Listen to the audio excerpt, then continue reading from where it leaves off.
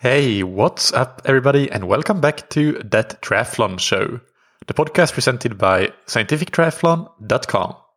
I'm your host, Michael, and this episode is Q&A number 108.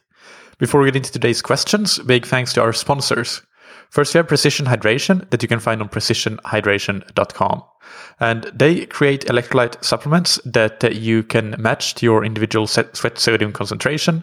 The concept is simple. If you have a low versus a medium versus a high sweat sodium concentration, you take an electrolyte supplement that matches that category so that you can adequately replace the sodium depending on how much you will lose during training and racing.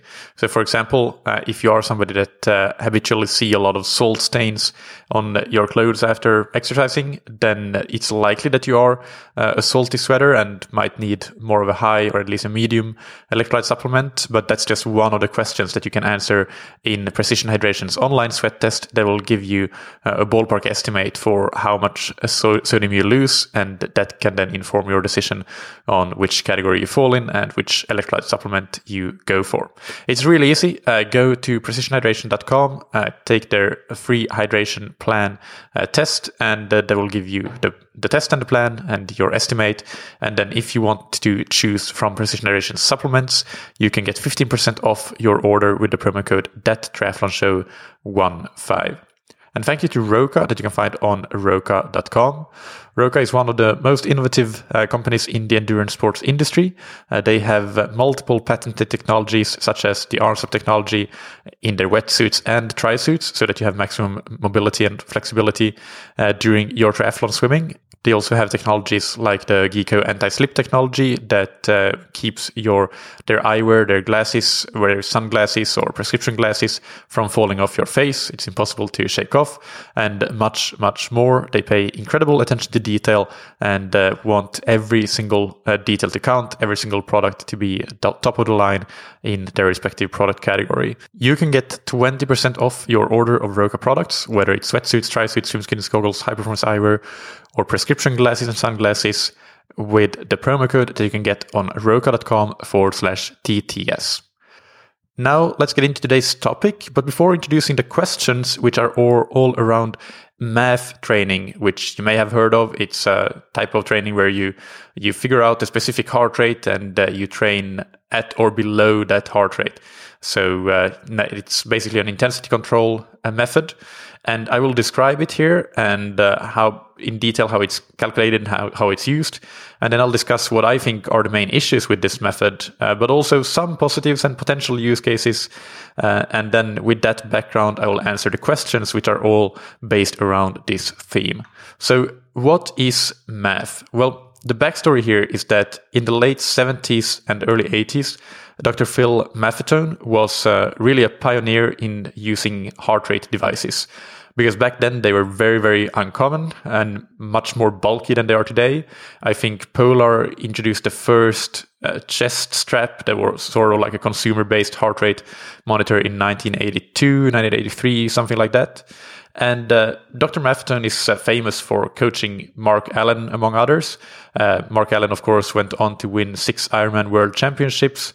And so he was not only a pioneer in using heart rate monitors, but he was definitely somebody who had a great influence on triathlon training as a whole, because what he promoted doing was to do more sustainable aerobic training rather than the, at that time, dominant no pain, no gain strategies that the triathletes were using for the most part.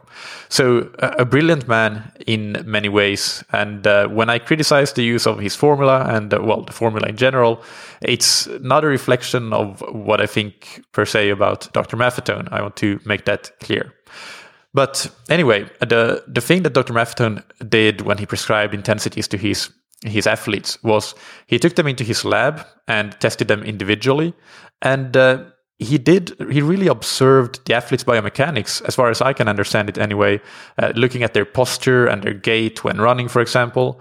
And then he identified the points where changes in the biomechanics occurred and hypothesized that when the effort goes to a level where the anaerobic system started to make a more significant contribution, that's when these changes in biomechanics start to occur.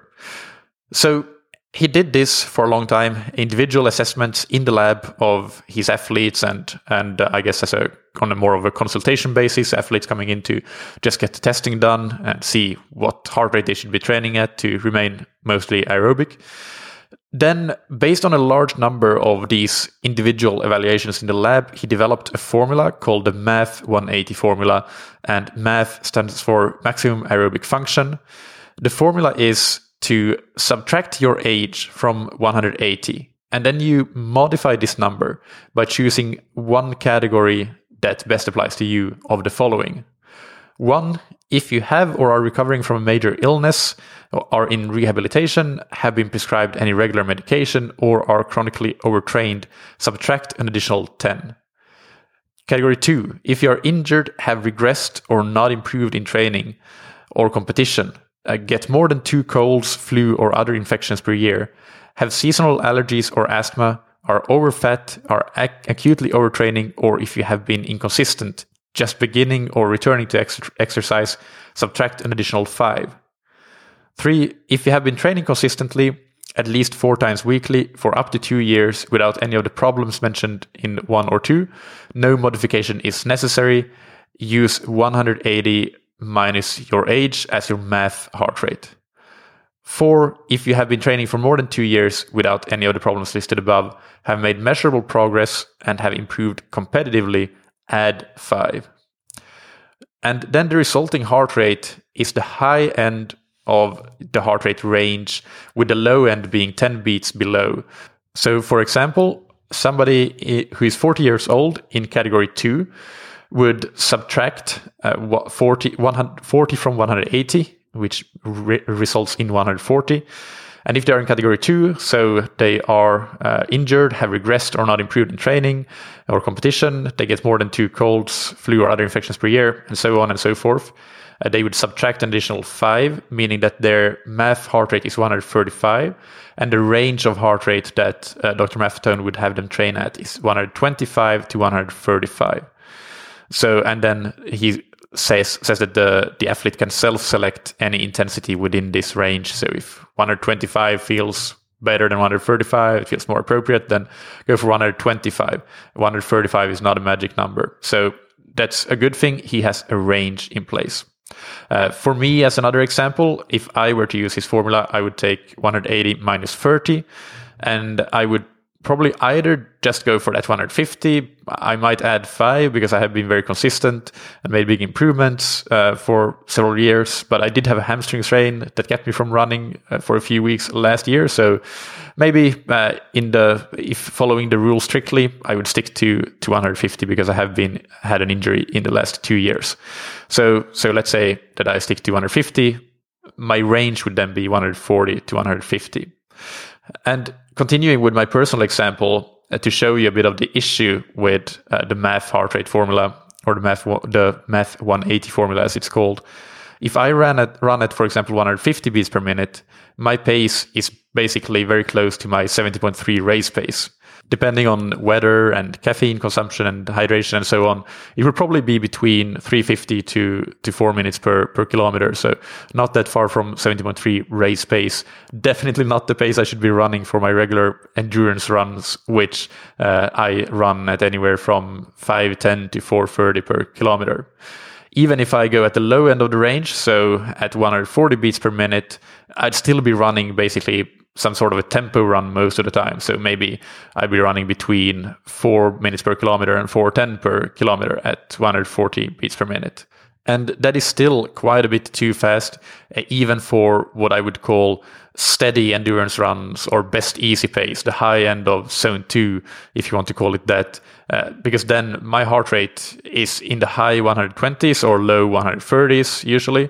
The pace is probably 4:30, maybe in the 4:20s on a really good day on a flat course, but I really should not be running any faster than that, neither in terms of heart rate or pace for endurance runs, even for the steady ones, as I would get myself overtrained and probably injured as well very quickly.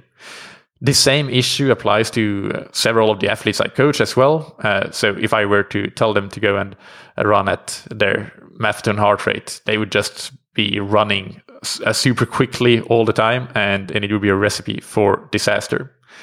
But on the other hand, some athletes can run very, very sustainably and aerobically at a heart rate that is much higher than their math heart rate. A great example of this is scientific triathlon coach James Teagle. He has a lab measured LT1 heart rate, so his aerobic threshold, which is basically what the math heart rate wants to estimate. That point where the effort goes from being really, really aerobic to anaerobic contribution starting to gradually contribute more and more. So anyway, James has an aerobic threshold heart rate of 169, but his math heart rate would be 156. So for him, there is a large chunk of aerobic heart rates that, according to the math 180 formula, would be a no-go zone, but that's clearly not the case because he has been tested in the lab and knows where he should be running for his aerobic runs, or up to which point he can run. So as you can see, the point I'm trying to make is that even though the formula is different from, for example, 220 minus your age as maximum heart rate, it is, at the end of the day, just another age-based heart rate formula, and they don't tend to work very well on an individual level. On a population average level, yeah, they can work excellently because you can choose exactly which number you want to subtract your age from. You can just adjust so that you hit, on average, the perfect spot. But on an individual level, the variance from person to person is just way, way too big. I did actually a summary of all of my athletes, and I found that 45% of them had a math heart rate that was different by more than 5 beats per minute from what I have either their measured or their well estimated aerobic threshold to be at. So when you consider that some of them had a difference of 15 beats per minute, or 10 to 15 beats per minute was something that several athletes had, it's very evident that on the individual level, this formula just completely breaks down, and not just for a few outliers. As I said, this happened to 45% of my athletes. So it's a large amount of people. Interestingly, when I checked the average difference between math heart rate and my estimated aerobic threshold heart rate for my athletes, on average, the difference was just 1 beat per minute. So the math formula worked very, very well. The median difference was 2 beats per minute. Again, really good. But yeah, the problem is that it works so well on average, but it doesn't help when close to 50% of individuals would end up either overcooked or understimulated if using the 180 formula. Also, it is very important to add that there is no peer-reviewed research validating the formula. It's all based on Dr. Maffetone's own data, which is not published. There is a published article written by Phil Maffetone and Professor Paul Larsen called Maximum Aerobic Function, Clinical Relevance, Physiological Underpinnings, and Practical Application. But it's just an article. It's not a study. It doesn't have any original data, and it doesn't do any sort of systematic review. It is what you would call a hypothesis and theory article, or that's what it's labeled in the journal. That's all well and good. Those kinds of articles have value, but it's not proof or validation of anything whatsoever. So again, no study has validated the formula. And as far as I know, no study has even used the formula to support their own study or to see any sort of measure any sort of training improvements or performance improvements from training. So while the objective of finding the intensity level where you can train aerobically and do much of your training there is fantastic, and I'm 100% in agreement with that ultimate objective, the premise that heart rate is so tightly bound to age without accounting for the large inter-individual variation is just flawed, and that makes the whole concept flawed. Because if you can't trust that you're getting a good intensity control with the formula, then what's the point? Even if the objective of intensity control is correct, which I agree that it is. So I did say that I would point out some positives though, and there are some, and they are as follows. First, I think that the formula has increased the awareness of the importance of training aerobically and with intensity control. Again, would never argue with that. I totally agree with that. And second, I have a very limited sample size here, so take this with a bathtub of salt. But I tend to see a slightly better match between my estimation of the athlete's aerobic threshold and their math threshold when the athlete is either a bit older, so in their 40s and up, or they are slightly less fit.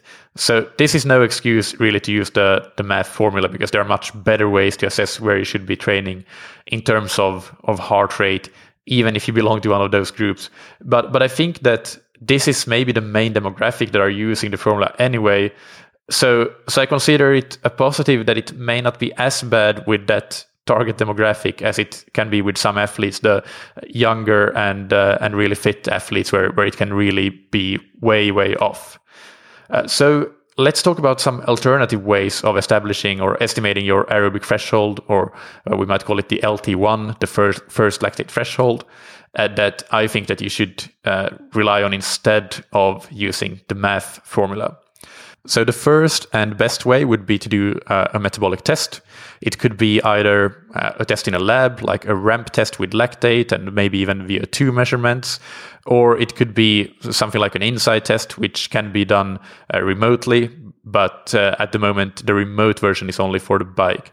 But if you do that, then the FatMax estimate that you will get, the power at FatMax would correlate well with LT1. So at that intensity, you would know that you would stay aerobic. And that's one of the reasons in the first place to stay aerobic, to make sure that you get enough of a stimulus for using fat for fuel in training. So a lactate ramp test would be great for running, going to a lab and doing that, and either a lab test on the bike or maybe an inside test remotely would be the option for the bike. The second really good way is to do a talk test, and this is scientifically validated. I'll link in the episode description to the paper by Carl Foster and colleagues. So in simple terms, you would basically just go at various intensities and recite a standard paragraph of 30 to 100 words and respond to the question, can you speak comfortably? And if the answer is an unequivocal yes, then you are at or below that aerobic threshold. So, for example, they have the Carl Foster and colleagues mentioned that the Pledge of Allegiance was something that in the American culture at least worked well, because everybody knows that paragraph and it's the correct length. So that's something that has been used in studies. And the third option would be to take between 75 to 80% of your max heart rate. If your max heart rate is less than 180, then maybe I would go for 75% as an estimate for aerobic threshold. If it's more than 180, you might go up towards 80%. But I really think that this method is not as good as the other ones. It's better than math because it's based on your actual maximum heart rate. So if you don't know it, you would need to test it in the first place. But it's better than a math test because it relies on actually knowing your max heart rate. But it's still an estimate because it still uses a percentage that is kind of arbitrary. It's not a lab test where you see how your lactate reacts or anything like that. So this is not as good. And even I think the talk test is a lot better because there is really solid evidence for how well that works when comparing it to ventilatory thresholds or lactate thresholds. So those are the alternative ways. And with all of this preamble out of the way, let's get into the questions for today, which are all about the math method to some extent. The first one is from Jerry in Ireland, who writes, "Hi, I'm a relatively new listener to the show, but really enjoying it. I'm listening back to the old episodes. For this winter, I decided to do all runs and bikes according to the math heart rate, at least until February. I'm doing Lanzarote Ironman at the end of April. My question is, what should you do when your math pace does not feel easy? I just turned 50 and I've done the formula by taking 50 from 180 minus another 10 for being on thyroid medication, so 120. All the info seems to be about how easy math should feel, but I'm certainly not finding it easy. Any ideas, or do I just persevere? I'm fine with the pace, but it's not easy. Thanks in advance." All right, thanks, Jerry, for the question.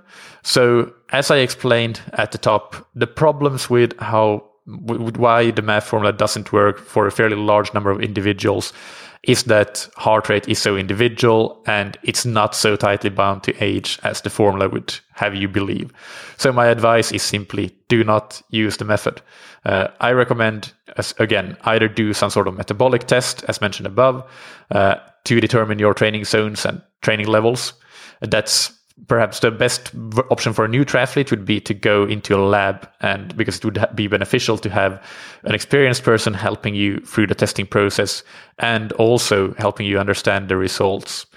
But if that's not possible, then you can use methods such as inside testing on the bike at least, or you could use the talk test that works really well. But again, it's something that the talk test is something that maybe is slightly easier to do for experienced athletes compared to beginner athletes. So I would say probably go into a lab would be my recommendation for you, and get an estimate for your aerobic threshold and use that as your ceiling for aerobic training. I think that if your heart rate target of 120 does not feel easy, if it feels that you're kind of working quite hard, then it means that your aerobic threshold is probably a bit lower than that.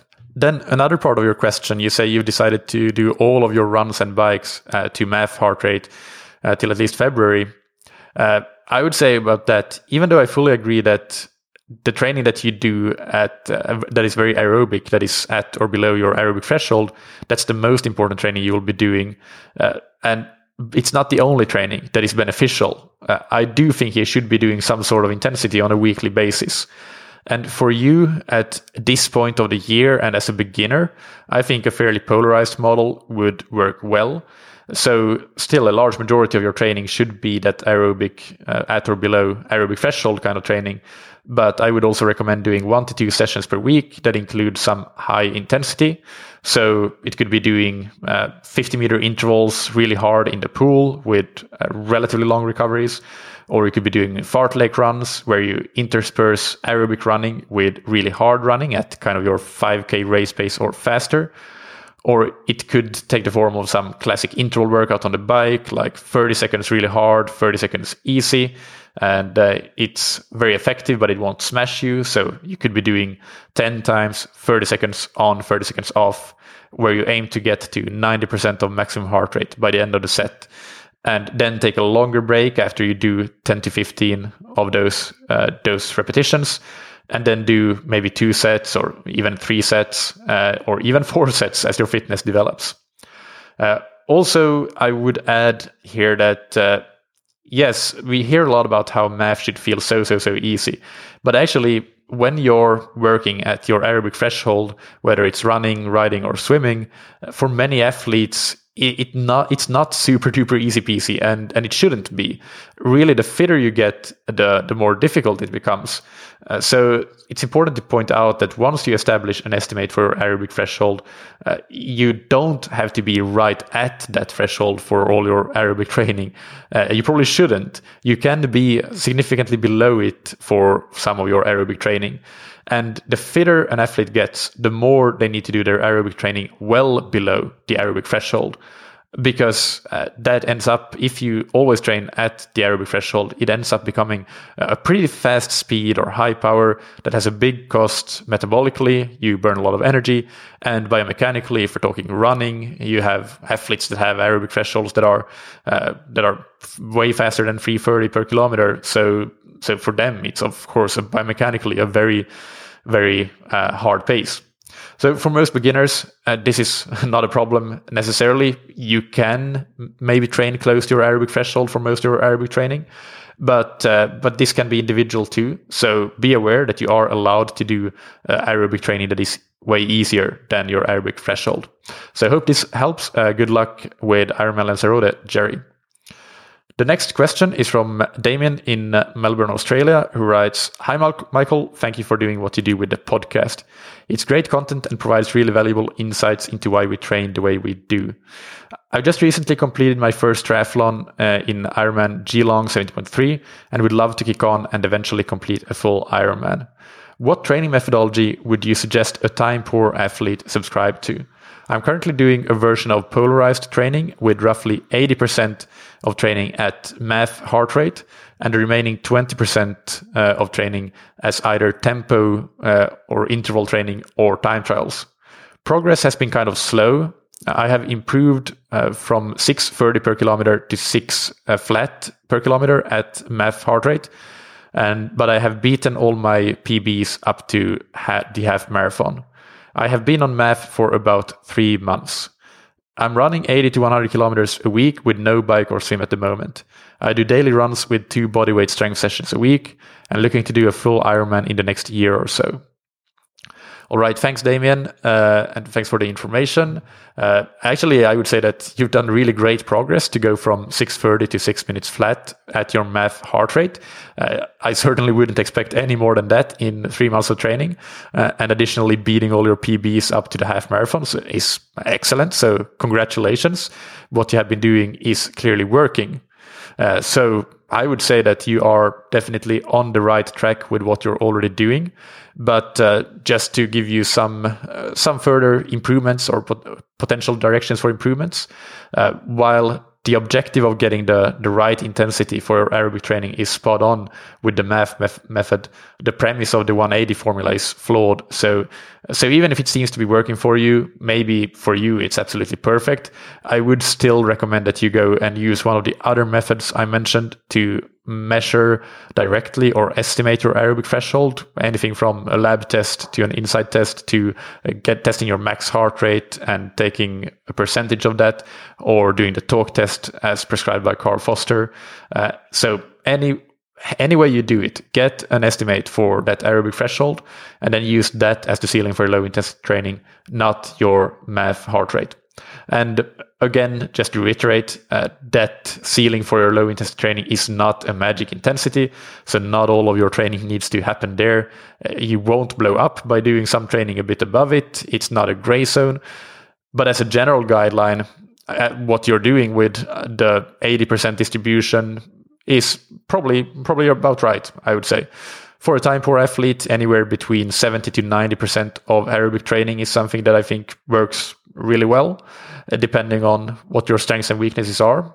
So ideally, if you do something like a lactate test in a lab, then you will get more insights into your strengths and weaknesses. So if you see that your lactate rises basically from the very first steps, then you know that the aerobic metabolism is your limiter, and you can focus more on your training on that. Maybe up to 90% of your training would be below the aerobic threshold, at or below it. But if you do have a stable baseline for the first few steps where the lactate does not rise, then you have this base is still incredibly important. So still working on it a lot, the aerobic training, but you probably have room in that case to include a bit more high intensity as well. So whether it's kind of the higher end of aerobic work, zone 3, zone 4 work, so tempo or threshold training, or high intensity intervals in zone 5. You could go either way, I think, with which option you would choose for your higher intensity training. But I would say that for somebody like you in the beginning stages of your triathlon career, mixing in both is definitely not a bad choice. So the workouts that you choose to do that are not just aerobic work in zone 2 or zone 1 could basically alternate between being, for example, a HIIT workout in zone 5 and a tempo workout in zone 3 or low zone 4 to mix in the best of both worlds. And the reason I suggest this is that for more advanced athletes, they might benefit more from training in specific blocks. So they would not mix and match, but focus on one rather and do all of the non-aerobic training as, for example, HIIT training or tempo training to make sure that the stimulus is strong enough on that particular intensity level. But for athletes at more of a beginner level, I think mixing might be the best option, as you don't need a massive dose of anything to improve. So you can improve multiple capacities and attributes simultaneously. So I hope this helps. You're definitely on the right track with what you're doing. And I would just recommend the primary thing you should do is to make sure that you have that sort of aerobic threshold estimate set correctly by using another testing method to establish it. The final question is from Massimo in Italy, who writes, "Hi, Michael.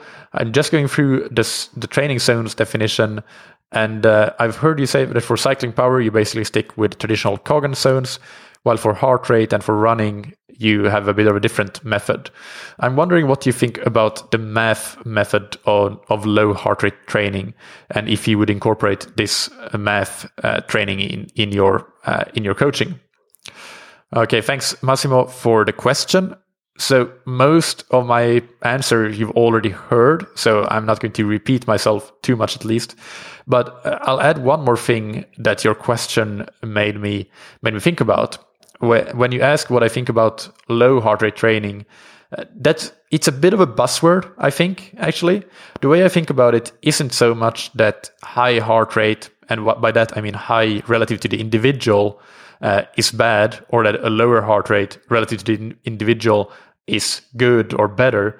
So my philosophy definitely overlaps with mathetones and with many others, because I agree that developing the aerobic endurance through primarily aerobic non-glycolytic training, relying heavily on fat oxidation, is fundamentally important. But I don't like to call it low heart rate training, because that implies a bit that training with high heart rate is bad, when it's absolutely not. It's great. But that too is fundamentally important. The difference lies in the dosage. You don't need a very large dose of high intensity training, but you do need a large dose of the aerobic non-glycolytic training. You can think about it a bit like cooking. So let's say you're making a big family-sized stew. You might add 3 or 4 teaspoons of salt to it, because it's just such a big stew. So you have to add enough for it to even be able to make a difference there. That's the dose of salt that's needed, basically. But when it comes to that really hot special Tabasco that you're adding, you'd go for like a third of a teaspoon, even though it's a big stew. Because it's not because the Tabasco is less important, but it's just because it's much more potent, but also potentially more harmful, in this case, to the eating experience, if you add 3 teaspoons of Tabasco, which might just be way too much for that stew. And in the case of athlete development, just too much high intensity would be harmful to the athlete's performance improvements. So I prefer to think of it not as low heart rate training, which to me at least implies that it's better, but I prefer to think of it as intensity control and purposeful training. So low intensity is great, moderate intensity is great, high intensity is great. The doses of each of them should be very different, and you should always know the reason for why you're doing these different types of training and when. And to take another cooking example, when you're baking a cake, the purpose is different than when you're making a stew. So the purpose is like the outcome, the cake rather than the stew. So in that situation, you wouldn't add any Tabasco, not even a little bit. You don't need that. So that's, I guess, an analogy to training, that when you're working on sustained endurance, you might not do any really high intensity interval training, but you would add in maybe some tempo training and some threshold training.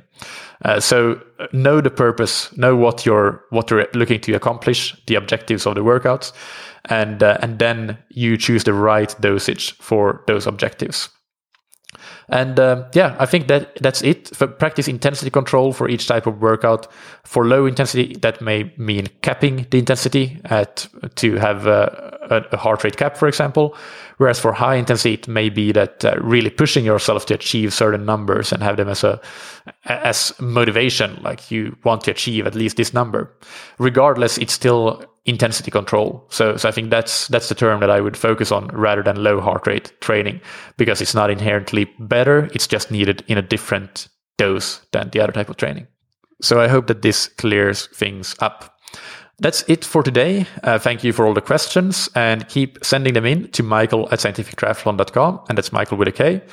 You can find links to the paper about math heart rate and also an article on Phil Maffeton's website about the Math 180 formula, as well as the link to the paper describing the talk test by Carl Foster and colleagues in the episode description. So check that out.